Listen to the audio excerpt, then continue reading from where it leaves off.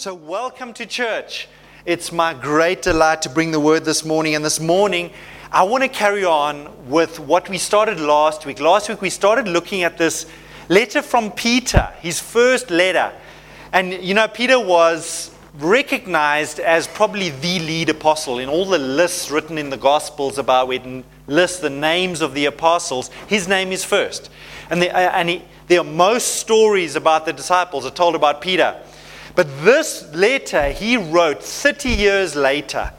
So he's probably in about his 60s now. He's not the same Peter he was. If you walk with Jesus, his life has been changed. Still has the same personality. Okay, your personality doesn't change, but I'm sure he's got a lot more godly character, got a lot more wisdom. And I want to say two things about Peter. Remember, Peter was the one who denied Jesus 3 times. And in restoring him, remember, Jesus did a fish fry on the beach. Okay, just confirming that frying is biblical. Okay, he did a fish fry on the beach, and 3 times he said to Peter, "Peter, will you feed my sheep? Peter, will you feed my lambs? Peter, will you feed my sheep?" That 3 times, that was restoring him to the ministry that he thought he was disqualified from because he denied Jesus.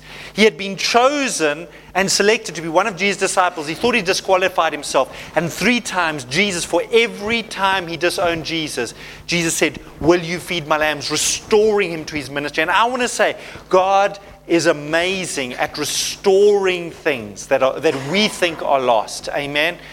And so I want you to remember that the Lord specifically called Peter and told him, "Feed my sheep."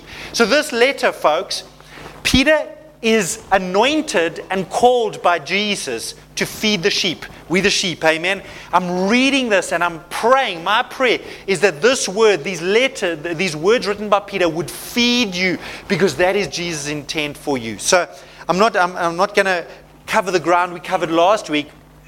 But I do want to just highlight to you as well that Peter was the one who got up after the day of Pentecost and preached that sermon, and 3,000 people got saved. Okay?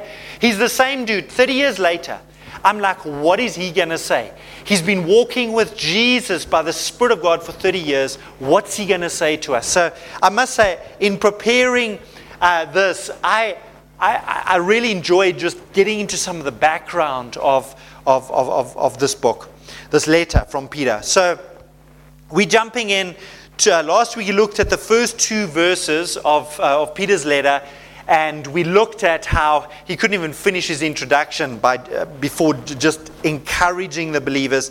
But we're going to look at the next 2 verses in 1 Peter, and they're on your screen over there, and we're gonna just read them. We'll read it through and then we'll speak off it. So Peter writes in 1 Peter 1 verse 3, he says, "Celebrate with praises the God and Father of our Lord Jesus Christ, who has shown his extravagant mercy. For his fountain of mercy has given us a new life. We are reborn to experience a living, energetic hope through the resurrection of Jesus Christ from the dead." Verse 4. "We are reborn into a perfect inheritance that can never perish, never be defiled, and never diminish. It is promised and preserved forever in the heavenly realms for you." Wow, what power. And I want to just start off there. He starts off with a declaration telling these believers. Remember, last week I mentioned he was writing in verse 2. He mentions all these churches in these various cities. And all these cities are up in what is modern day Turkey. There are about 5 or 6 cities that he mentions. And they were believers in these cities. And they were facing severe persecution because Nero was the emperor of Rome. And literally Nero unleashed persecution against Christians at a scale that has not been seen. And remember, he personally burnt down Rome and blamed it on the Christians. And he spread, I basically want to say this, it was like a racist hatred towards Christians amongst Roman people. And so these guys, the Christians in these cities, were facing a major, you could compare it to racism. Last week I highlighted it was kind of probably like foreigners in Alexandra Township in the last while in Joburg experienced living there. That's what it was like for these Christians, folks. People like you and me, because they're following Jesus, they're being persecuted. And so Peter's writing to encourage them. And the first thing he says is celebrate with praises. It's an instruction, it's an injunction. Praise God is what he's saying. Amen? And I want to say this about praising. Praising God is not dependent on our circumstances because God doesn't change. Our praise is directed to Him. If we only praise because, hey, it's going well, I got good health, I got lots of money in my pocket, my car's running fine, my car hasn't broken down this week, okay? So therefore I can praise God. No. Sometimes, I'm telling you, the greatest testimony is when you praise God, when your car's broken down and you've got to walk to church or run to church like us, something like that. I haven't asked him about his car, but anyway, you can ask him about his car. But praising God is not dependent on our circumstances. And folks, praise is an expression of our faith in God. And so praise is sometimes the best thing you can do when you've got to walk to church, okay, because your car's broken down. And so this declaration, instruction to praise God. But I'm going to highlight in these 2 verses, there are 5 things that he's highlighting why we can praise God. And they have got nothing to do with circumstances. Amen. It's all got to do with God. And this is what I want to do in this message, is highlight these 5 amazing points that he makes why he's so full of praise. And I love it. He's been walking with Jesus for 30 years after Jesus' resurrection. And he's still praising God. He's literally this, celebrate with praises the God and Father of our Lord Jesus Christ. Folks, when he says that, it's coming out of his being. He's writing a letter to these people, but he can't help. The praise is just coming out of him. You don't have to wait to church. You can write your praises to God. Amen. So what are the things that he is telling us to celebrate with praise and to praise God about? So on the next slide, I've put them up for you. The first one is his extravagant mercy. And just hold it there, because he says, celebrate with praises the God and Father of our Lord Jesus Christ, who has shown us his extravagant mercy. Then he goes on, for his fountain of mercy has given us new life. Folks, the source of our new life, and then he says, we are reborn because of this fountain of mercy. Folks, the life that you and I have, the spiritual life in us, is because God showed us mercy. And I'm using the Passion Bible over here, describes it as a fountain of mercy. Now, mercy is something that I think sometimes we kind of skip over. But remember the mercy Jesus showed to Peter. Peter denied him 3 times. And the Lord at the fish braai said, feed my sheep, feed my lambs, feed my sheep. Restoring him, showing him mercy, restoring him back to the ministry that God had called him to. He'd experienced the amazing mercy of God. And so the first thing he's praising God for is his mercy. Now, I was thinking, how can I bring this to you? And we're actually going to play a video clip, so you can key up the video clip for us there. I'm going to tell you, don't play it yet. You can just get it on. You're on the screen. Yo, this girl is hot this morning. Look at that. Cynthia, well done. It's all about discipleship. You must thank Cynthia, okay? She showed you. Okay. So, this video, let me tell you about the video. So, it's a scene taken from the movie Les Miserables. Okay? And everybody else thinks there's a better way to pronounce it. Okay? So, specifically, if you want to know how properly, do you want to speak to somebody who understands French pronunciation? Also, please speak to Cass or Stella. They're both very good at their French. Okay? Les Miserables, it is a book that was written in about the 1850s. It was done into a very popular a Broadway musical. It was a number of movies actually been done. And this is a scene from an English movie that I just found. Let me tell you what this is about. So this movie the book was written in 1850. It literally recognized as one of the classic works of literature from the 1800s. And the French author set the story in the French Revolution. And the French Revolution was a time of incredible turmoil in France. And it follows the story, the life of this guy called Jean Valjean. Jean Valjean is his name. And this guy, the story starts where his daughter, his family are literally, they're dying of hunger. And he steals some bread to feed his family. And he gets caught by the soldiers who were the police force in there. He gets caught for stealing bread for his family, for his daughter. And he gets sent to jail for 19 years, guys. 19 years. And the story in the movie, I was traumatized by just the conditions in the jail, etc. The stuff he went through for stealing bread. He comes out of jail and he ends up in this monastery. So this is actually a scene. This is in the monastery. And he's ministered to by this priest. And this priest really has a big impact on his life. But Jean Valjean wants to leave, and he plans to leave this one night. And this scene is this night he's leaving. But before he leaves, he goes and he steals some silver cutlery, spoons and things, from the monastery. And the priest comes in while he's doing this, and there's an incident between the priest and Jean Valjean, and he goes. The next scene is in the garden of the monastery the next morning.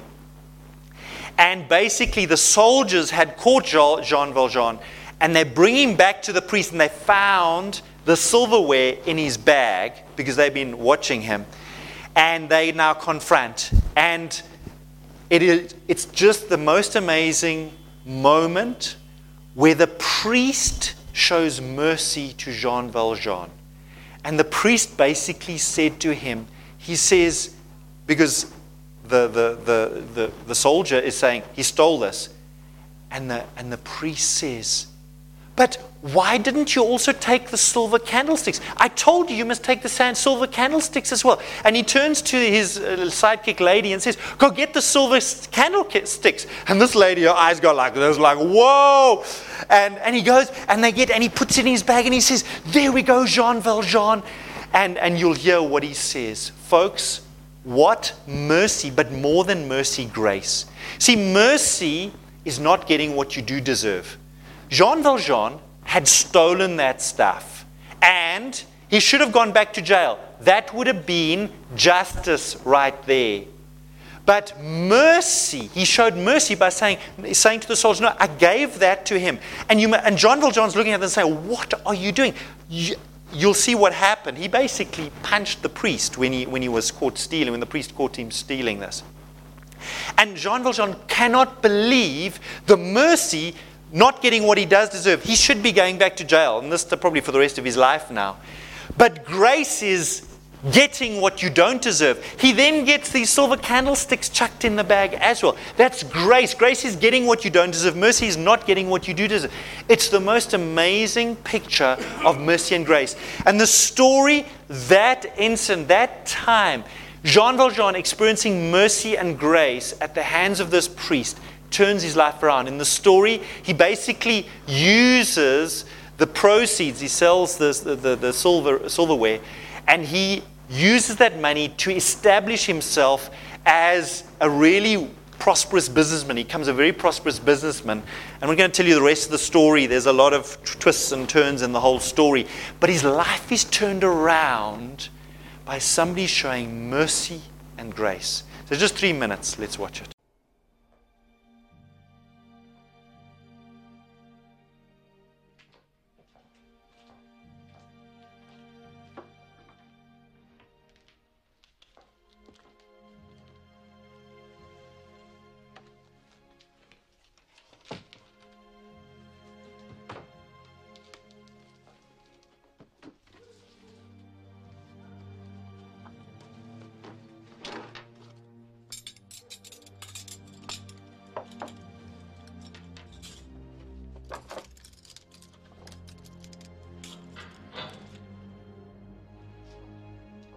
Is anybody there?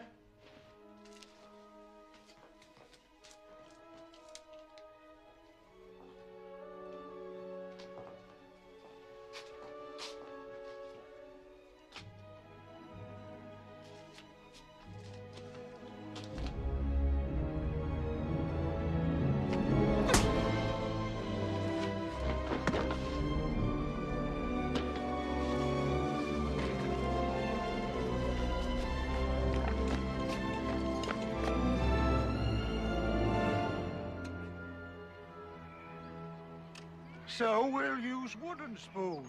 I don't want to hear anything more about it. I'm sorry to disturb you, You caught him. but I had my eye on this man. And Thank God. I'm very angry with you, Jean Valjean. what happened to your eye, Monseigneur? Didn't he tell you he was our guest last night? Oh, yes.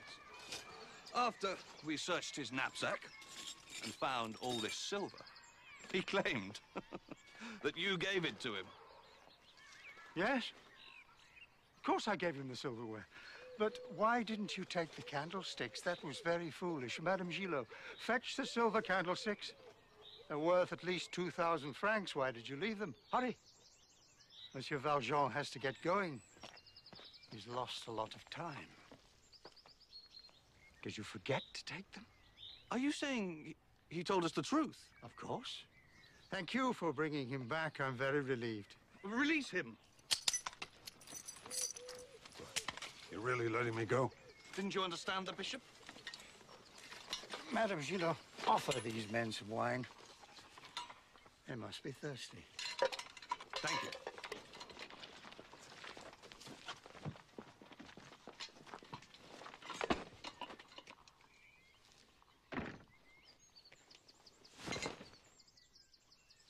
And don't forget.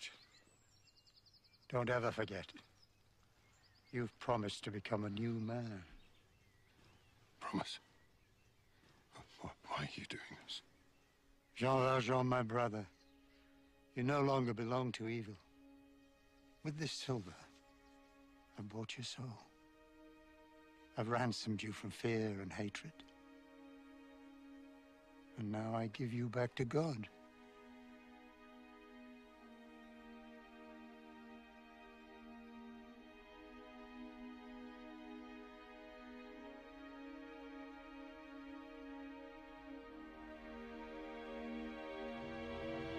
Folks, that is a picture of the mercy of God. In these scriptures, Peter is talking about his extravagant mercy. For his fountain of mercy has given us new life.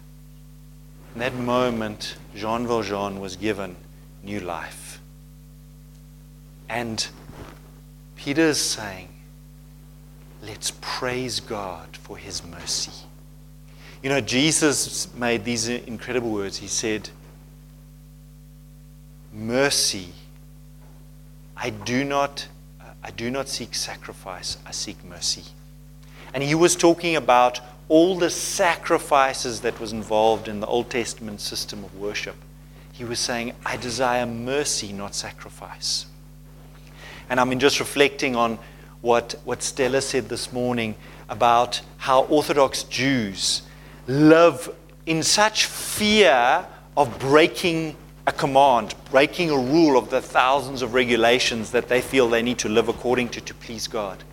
Mercy cuts through all of that. Mercy cuts through all of that. And so I think the important thing about mercy is, yes, it's something we can praise God with, but it's also something that we need to show to people around us. Amen? You know, I was involved in dealing with some conflict between two people. It was just quite recently, not in a church environment, not here at all. It was about in the last month.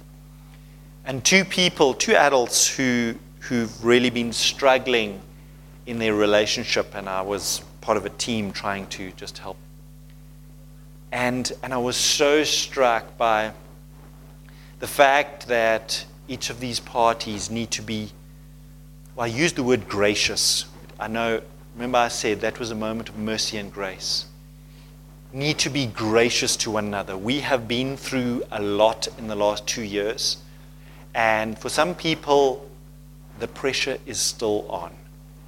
It's not like, COVID is gone and, now life is like it was in 2019. For some people, the consequences have been severe. And my injunction is, let's be merciful and gracious. Amen?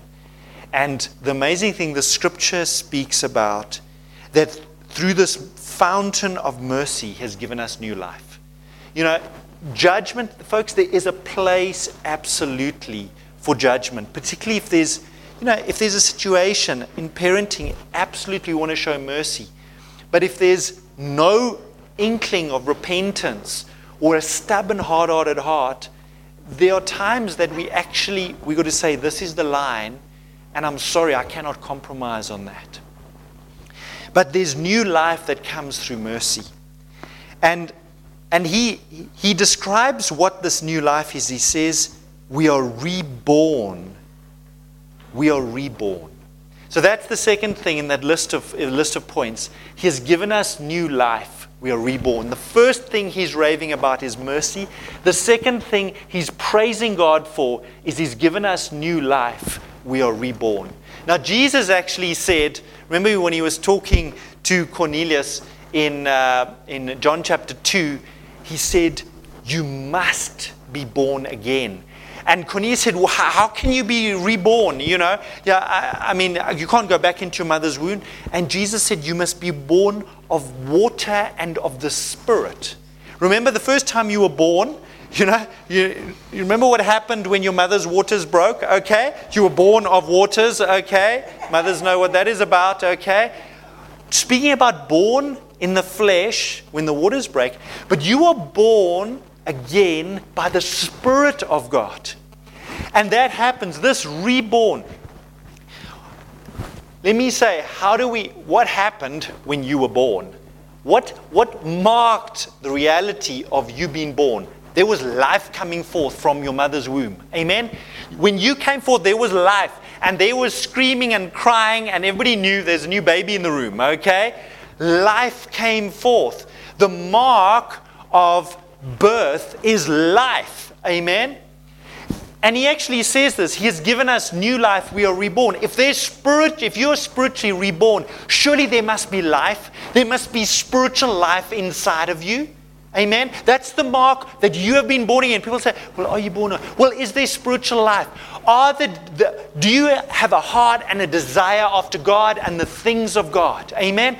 If you're reborn, you are longing for the things of God. You want to please God. Amen?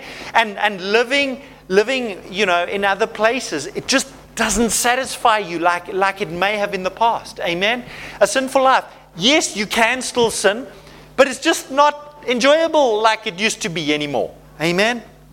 And so one of the marks of being reborn is that there's spiritual life inside of you. You want to be at church. You don't have to get a call from Pastor Jenny, you know, hi, you know, whatever, you know, Susie, haven't seen you at church for a while. Are you okay? It's like, where's the spiritual life? When we go on holiday, folks, you can ask my family. I look for the closest church. I want to worship God. I love worshiping God. This thing about celebrating with praises, it comes from me. I want to praise God. I want to sit under the word, etc. I mean, you don't have to drag me to church. I love church. Amen? So the sign of being reborn is their spiritual life. Amen? And this is one of the things that he's praising God about, is that we are reborn and there's life inside of us. It comes from this mercy. The next thing he mentions out of these 5 things is a living, energetic hope. I love the way the Passion says it. I mean, the living I was looking at speaks about a vibrant expectation, which is a similar aspect. Folks, this hope, it's mercy. From his mercy, we are born again. There's life of God inside of us. And because of that, we have this hope inside of us. Folks, and more than that, folks, why is hope important? Folks, because people around us are looking for hope. There's so much hopelessness in the world. People, you need to be on fire with hope, because people around us are looking for hope, and they'll see the life of God inside of you. How do they see this born again life? Well, you have hope. And I want to actually go on to the next point. Point 4 is this one. He goes on through, he says this energetic hope is through the resurrection of Jesus Christ from the dead. What's the significant about that? Folks, all the demons in hell couldn't keep Jesus in the grave. every force the enemy could muster to try to keep him in the grave, he couldn't do it. Amen? If Jesus rose from the dead, Peter's saying that is actually the source of our hope. If Jesus rose from the dead, our Savior was killed as much as the enemy could, but he rose from the grave. Folks, that is the source of our hope. We often face dire situations. Can you imagine how absolutely defeated and deflated the disciples must have felt Friday night, Saturday, but Sunday morning's coming? Amen? Can you imagine how defeated, deflated their Savior's been? They thought he was going to lead them, to conquer the world, etc. But Jesus rose Sunday morning. The grave was empty. That gives us hope, because what situation are you facing where it seems like the patient has died? And fill in the gap, the ... has died. My dream has died. My business has died. My relationship has died. The business deal has died.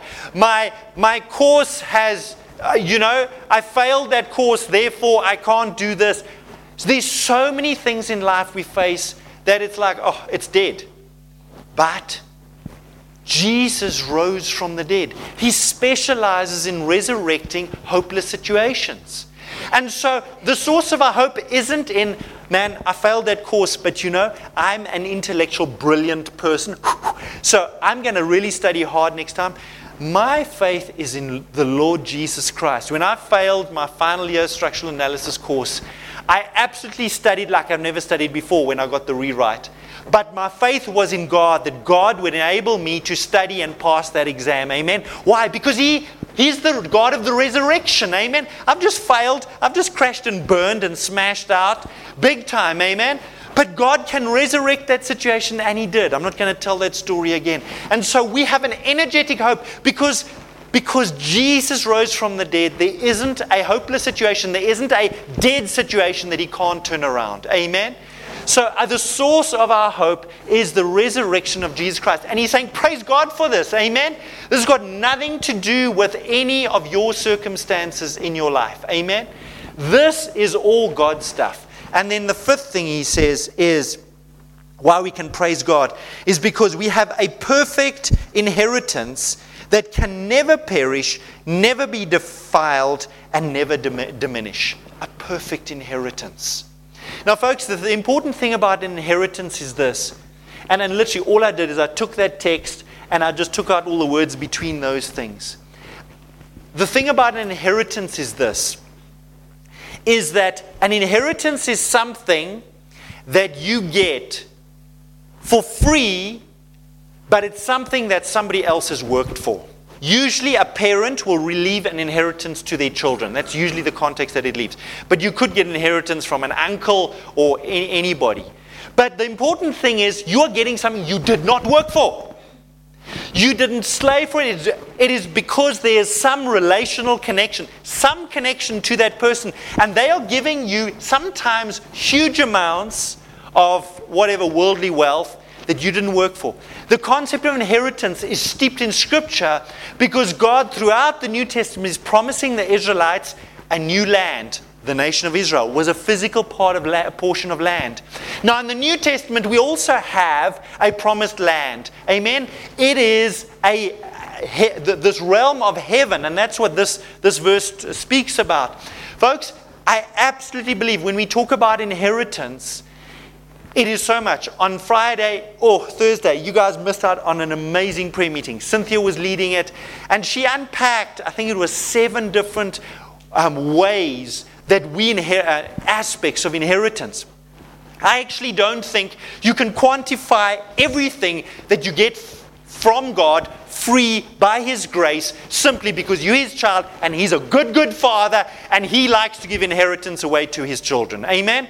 You can't quantify it. We could be here until the end of days saying, they reckon, some people try to quantify all the promises in Scripture. I think they stopped at 7,000 and said it's actually infinite. How many promises can you find in Scripture where God is saying, listen, my son, my child, boom, boom, I'm going to do this, I'm going to be this, etc. It's impossible. How much do you get from God? Now, I'm saying it is impossible. But I want to just highlight this. It's so interesting because in this scripture, Peter doesn't say what the inheritance is. He defines what it is like, but not what it is. On the next slide, this is what he says. He says in verse 4, we are reborn into a perfect inheritance that can, and this is what he says, never perish, never be defiled, and never diminish. It is promised and preserved forever in the heavenly realm for you. Now, I absolutely believe this side of eternity, we do get a lot of inheritance, but most of it is actually reserved for the heavenly realm, for when we go to heaven. And I'm specifically wanting to look this morning at what are the things, some of the things. At the end of this list, I put a big ETC, and I wish I could make that etc. bigger, because there's so much more. I don't have full revelation. I haven't of what heaven's going to look like. But there's so much more. But this is what he says. It'll never perish, never be defiled, and never diminish. What God has for you and me, the enemy cannot get a hold of. It cannot be defiled, diminished, or perish. And that just gives me so much peace. Oh, thank you, Lord, that what you have for me is held safely in your hands, and for every one of us as well. Amen. So let's go on. Before I unpack what it is, I want to read this verse, and it's from Deuteronomy 18, verse 1 to 2. Because here, the Lord is speaking about inheritance, and He's talking about the various portions of land that the various tribes of Israel would get, according to their size and etc. But here he's talking about the inheritance that the Levites get, which were the priests, the ministers. The priests, who are Levites, indeed the whole tribe of Levi, are to have no allotment or inheritance with Israel. Oops, Lord, can I resign from Levi right now? Okay. They shall live on the offerings made to the Lord, for that is their inheritance. They shall have no inheritance among their brothers. The Lord is their inheritance, as He promised. The Lord is their inheritance. Whoa, okay, where do I sign up to be a Levite? Okay, I want to come there. The Lord is their inheritance. Now, in the New Testament, the Lord literally describes believers as priests. Amen. So this promise that the Lord is our inheritance is like, Lord, I don't mind not getting anything else. And remember, that was the reality for the Levites, okay? The offerings that they brought into the storehouse, that's what the Levites lived off. And they didn't have land. They weren't given land, so they didn't have a means for income for themselves. But the Lord is their inheritance. When I read this, it was the Lord was calling us into ministry, and I really wrestled with this. Lord, being a pastor, it can be challenging. But this promise that the Lord is our inheritance, and folks, we're a priesthood of believers. I believe that's the greatest thing about heaven is God.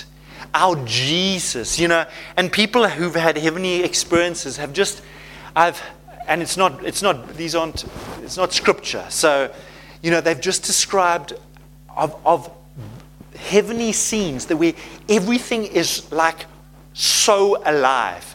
I remember one person's description of heaven. They said the grass is so green. You know when often you design something and then people will say, oh, that aspect of the design, it really pops. It like stands out from the rest. I was like, the grass pops. But then you look at the river and it is sparkling, it's shiny. The Bible describes the river that is crystal. It's like, whoa, this is so alive. And everything else is so alive. But that's nothing compared to our Jesus.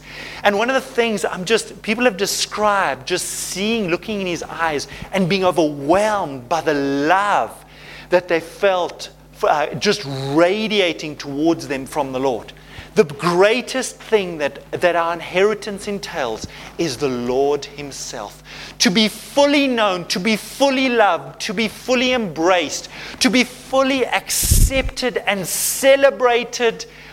Wow, it is going to be amazing. So the first thing I want to highlight on the next slide, The Lord is our inheritance, our perfect inheritance. And I've highlighted some things. What does this inheritance look like? That Peter's raving about, that he says is perfect, is undefiled, will not perish. The Lord is our inheritance. The second thing I want to say, what is our inheritance in heaven? It is people that we lead to the Lord. Folks, if anybody you lead to the Lord, they'll be in heaven with you. And we get rewards for that. And not just them. How about all the people that they influence for Christ in their lifetimes, and their children, and their children's children, and their children's children's children's children, and their children's children's children. You get the picture. Folks, all that accrues to you and me as our inheritance.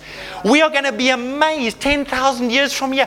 Yo, Lord, I never knew. Speaking to that person at coffee on Monday morning about inheritance with God and what's your inheritance like, and they were like, I don't have any inheritance. You say, well, do you want inheritance? Can I pray with you right now to surrender your life to Jesus so you can enter into heaven inheritance? And they pray, and wow, 10,000 years for you say, wow, why didn't I do that every coffee break? Amen? It's amazing. People we lead to the Lord is part of our inheritance. The next thing is other kingdom relationships. Folks, other people that we have relationships with. Folks, that's something that people who've had heavenly experiences have just said was so amazing, was the people they saw there, that especially, folks, this was it, people who they haven't seen for many years. For example, grandparents or uncles or aunts who may have passed away many years ago. And you, like for example, you know, my one granny she was an amazing Christian, but I never really fellowshiped with her as a Christian because I was young, etc. I want to know my granny's stories. I want to know how she came to know the Lord. There is fellowship and chats I'm looking forward to having with my granny in heaven that I never had this side of eternity. I believe the fellowship is going to be so rich, so sweet. We're going to see fully the hand of God in our lives, and we're going to be praising God and just so overwhelmed. So other kingdom relationships, I'm so looking forward to that. I want to say, what else do we take to heaven? Our Christ-like character. And of course, you're thinking, well, that means the other parts that are not Christ-like are not going to make it. And I'm going, hallelujah, amen, amen. Our Christ-like character, what God has formed in us, the godly, noble desires to honor Him and praise Him and serve Him and obey Him, all the godly, noble, holy, pure desires in us, that's going to be in heaven. That's going to be like on steroids, and people are going to see you the way God made you, the way God called you to be. All the good stuff that He's placed in you is going to be radiating out of our beings. Amen? Then, how about eternal life? Okay, I nearly forgot that one. I don't know how it's in the middle of the list. Maybe I should. For some people, it's like at the top of the list. I feel the Lord being my inheritance is the top of my list. But eternal life, folks, eternal life, it's not just the length of time. I believe it's the quality of life. You know, like these people have described, like how the grass is just so green. It's like nearly you need shades on to look at the grass. Everything, the quality of life in heaven, I believe it's not just going to be in length of time, it's going to be eye-poppingly just rich and beautiful. And then, now this one, I didn't tell Awonke what I was speaking on, and I didn't tell him what he must speak about. But these 2 points will tie in. Rewards for all we have done for our Lord. Folks, Jesus said, if you give somebody a glass of water in my name, you will be rewarded. Amen. Everything we have done for the Lord. I don't believe there's going to be a Christian in heaven that's going to regret 1 minute of service towards the Lord. 10,000 years from now, you're going to say, oh my goodness, I wish I had served God more and not been, whatever, lying on my bed looking at Netflix on my phone so much, okay? Listen, I'm not trying to offend anybody here, okay? I'm saying 10,000 years from now, you say, I wish I unsubscribed from Netflix, okay? Finally, rewards for all we have given to our Lord. And I just wanted to say, I don't need to say anything there because Awonke helped me to finish my sermon much sooner because he's just spent 5 minutes talking about rewards that we get from the Lord for everything we've given to the Lord. Folks, tithes and offerings were given, EFTs, money put in there. Folks, that it accrues to your heavenly bank account. Amen? And more than that, there are going to be rewards for that. I mean, on earth we get interest, you put in back interest. I don't know what that looks like, but I think it's going to be quite amazing. Amen. And you know what's amazing? You know, Jesus, remember when he was watching the offering, there was some big, rich Jewish business people put in lots of money, and there was a widow who put in a widow's mite, which is like 10 cents. But it was all she had. And Jesus said she gave more than the rich Jewish businessman. You know, he put in a check of whatever, or, you know, he did an EFT for, 10,000 rand. She puts in 10 cents. And he says she gave more. Because it's in proportion to what you have that the Lord was looking. I believe one day we're going to be surprised. You know, there may be some people that are students that their heavenly bank account is much more than some rich Jewish businessman, because the Lord looks at what you give in proportion to what you have.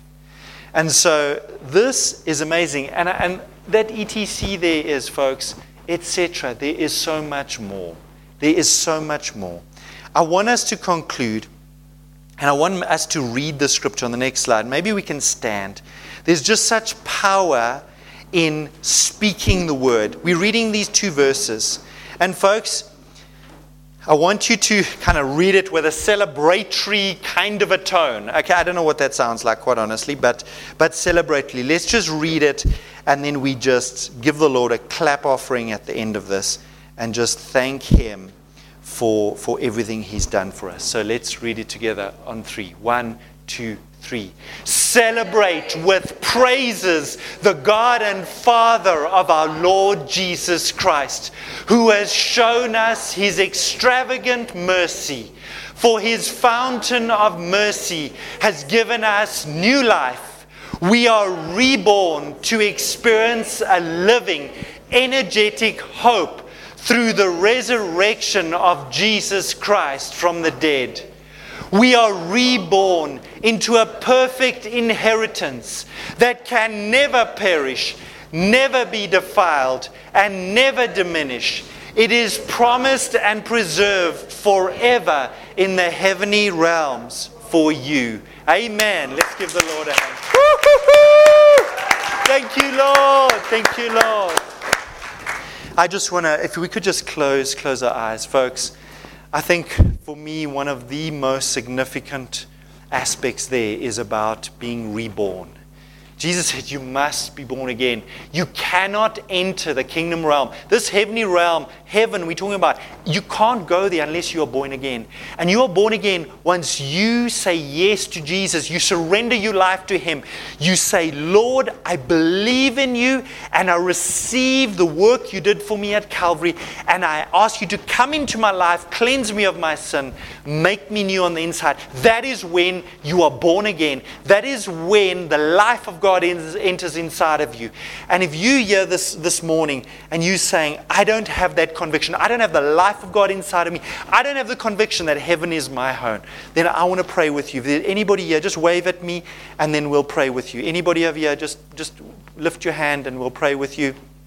Anybody, you're saying, I want to be born again. I want the life of God inside of me. Yeah. Or anybody who wants to recommit. You're like, I haven't been walking with God, and I want to come back to serving God wholeheartedly. Anybody over here? Just wave your hand at me. Amen.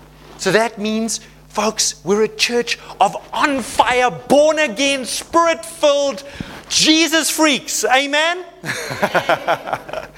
Amen. Hallelujah. So why don't you greet a fellow believer over here and just have a little bit of chat as we go. Amen. God bless you. Thank you, folks. We hope you've enjoyed this message. For more information, please visit our website at www.hispeoplepmb.co.za. And for more of our messages, visit our YouTube and SoundCloud channels, as well as other podcast platforms. If you would like to contact us, please email us at hispeoplepmb@gmail.com or send a message to 061 452 0877. To join us for in-person services, visit us at 154 Burkett Road, Scottsville, Pietermaritzburg. We hope to see you soon. God bless you.